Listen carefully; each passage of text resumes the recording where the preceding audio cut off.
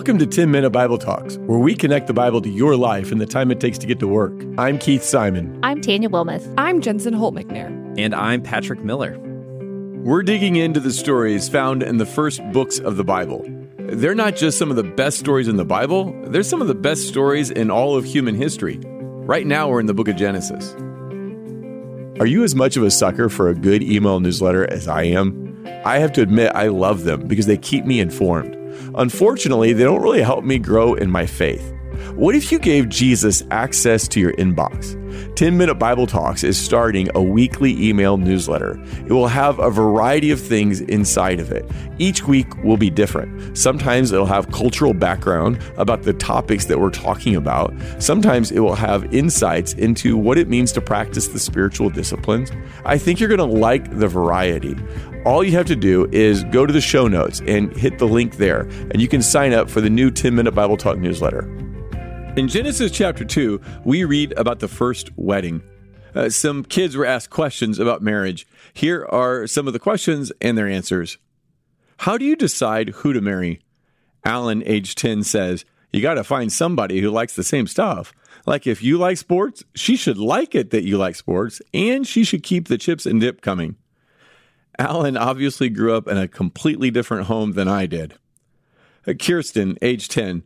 No person really decides before they grow up who they're going to marry.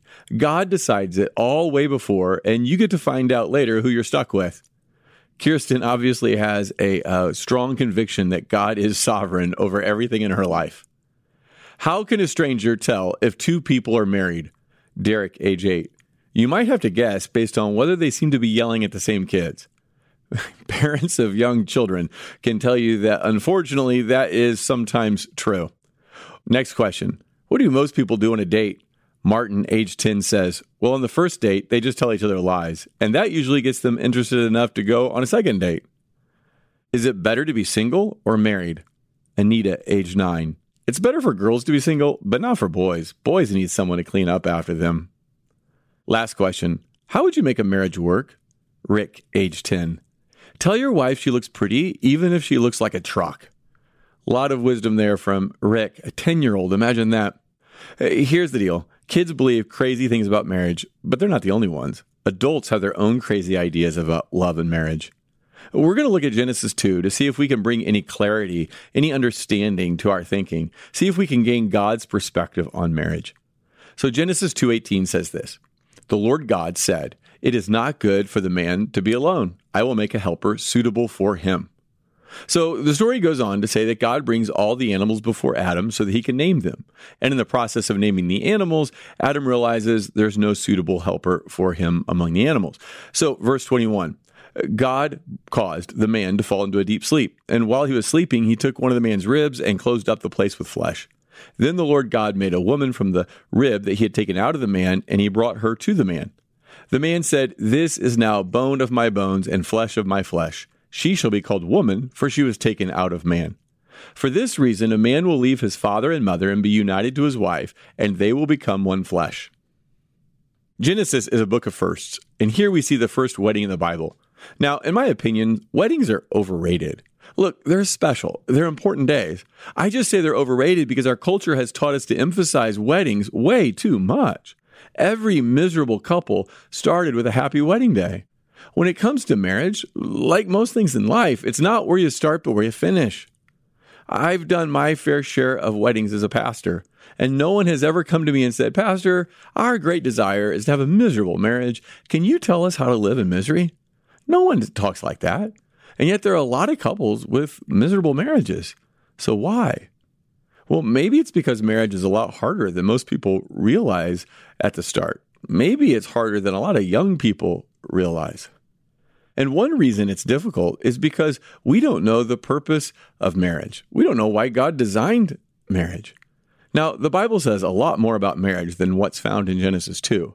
But what we see in Genesis 2 is really important. One of the things we see in Genesis 2 is that God created marriage for companionship. That's one of his purposes in marriage. Now remember, up to this point in the story, sin has not entered into the world. God has created and declared his creation to be good. So it's quite a surprise to read in verse 18, "It is not good for the man to be alone." This is the first time we've seen something that's not good. Evidently, there is problem in paradise. God isn't enough. Now, that sounds weird, doesn't it? Especially given how much we emphasize that God is all we need. And that's true. And yet, God has created us not just to need Him, but also to need other people in our life. Paradise isn't paradise if you don't have significant relationships. That desire, that hunger you have for significant relationships was given to you by God. So God's response to Adam's loneliness, God's response to Adam's isolation, God's response to Adam's desire to have a relationship is to create Eve.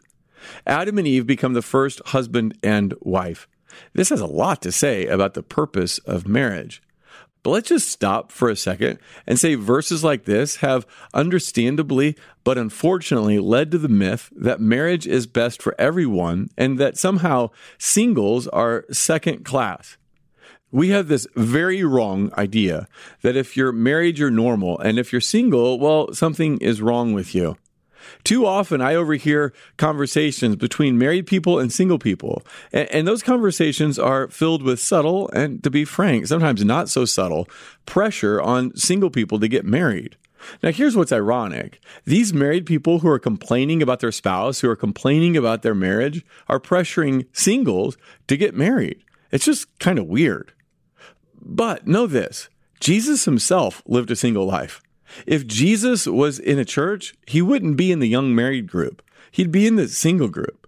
Jesus had a full, complete, meaningful, fantastic life without ever being married. And his plan is for his church to be a community of married and single people where they value each other and respect one another and honor one another's struggles and growth, that we are there for each other. Okay, so now back to Genesis 2.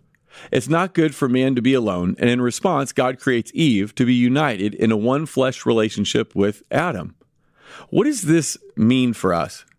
Well, if you're married, it means that one of your primary roles is to be your husband or wife's friend.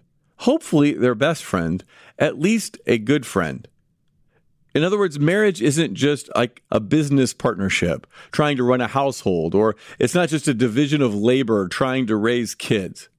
One of the primary purposes of marriage, at least in God's eyes, is to combat the aloneness that Adam felt by creating a wife, a spouse, for him to share life with. Now, when you're dating, or even at the beginning of a marriage, that kind of companionship comes relatively easily. But as life goes on, it proves more difficult. Part of that is because when we are dating, we put our best foot forward. So maybe the woman who loves to watch sports before her wedding loses that love for sports after the wedding. And of course, the same goes for the husband. But another reason is that life gets busy. Work and careers take off, kids come along, life gets more complicated. So every married couple has to ask, what are we going to do to help cultivate a relationship? Our culture tells us that our work is central, or that maybe children are central in our marriage. But God tells you that's wrong. The husband-wife relationship should be the primary human relationship for every married couple. It is second only to their relationship with God. Another purpose of marriage is that marriage should make us holy. It should make us more like Jesus. Most couples get married expecting their marriage to make them happy, but God says He wants your marriage to make you holy.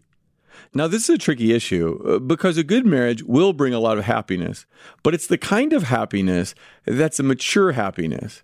It's the kind of happiness that comes from making Christ the center of your life, not yourself. So marriage isn't about satisfying ourselves. It's about dying to ourselves. We see that in Genesis 2. Remember that the Bible says that there was no suitable helper found for Adam among the animals. So the Lord God caused Adam to fall into a deep sleep. And that deep sleep describes a kind of a near-death experience. It serves as a picture or a metaphor of death. If Adam was going to have a bride, he would first have to die. Now, what does that mean for you in your marriage? Well, just as God designed Eve for Adam, so God has designed each spouse for the other. But the only way to get your wife, the only way to get your husband, the only way to live in that God-ordained relationship in a God-honoring way is first to die to yourself. See, you say, I want a loving marriage. Well, guess what? The essence of love is self-denial. The essence of love is to die to yourself. Marriage is not a you scratch my back and I'll scratch yours kind of deal. It's not a 50-50 partnership. It's not about meeting in the middle. It's about dying to yourself. There is no love without sacrifice. Let me try to make this concrete. Love is dying to a predictable, hassle-free life and instead allowing your life to be complicated by the needs of another person. Love is dying to the right to spend your money the way you want to spend it, instead to hold your money together and make those decisions in a way that honors both of your values. Love is dying to your self-righteousness, where you get to proclaim your goodness and look down on your spouse because he or she has not measured up to your level of righteousness. Love is dying to self-protection. It means being vulnerable and transparent. Not putting up walls, but tearing down walls. Love is dying to your desire to focus on your own needs. Love says that you put other people's needs above your own. Love is dying to the right to say whatever you want. Sometimes the loving thing to do is to keep our mouths shut. Always the loving thing to do is to speak the truth in love. Love is dying to the demand that your spouse be deserving of your love. You should love your spouse in just the same way Christ loved you. And you never deserved Christ's love, did you? So your spouse doesn't have to earn or deserve or work for your love. You want to love your spouse in the same way that Jesus loved you. So here's one of God's purposes in marriage, that we die to ourselves, that we become people who are more loving, and that in that process, we experience the joy and happiness that God has for us. Living for yourself makes you as a person miserable. It will make your marriage miserable. Surely you know that by now. Why not try it God's way? Hey, before you forget, make sure you sign up for the new 10-Minute Bible Talk newsletter. Just hit the link in the show notes.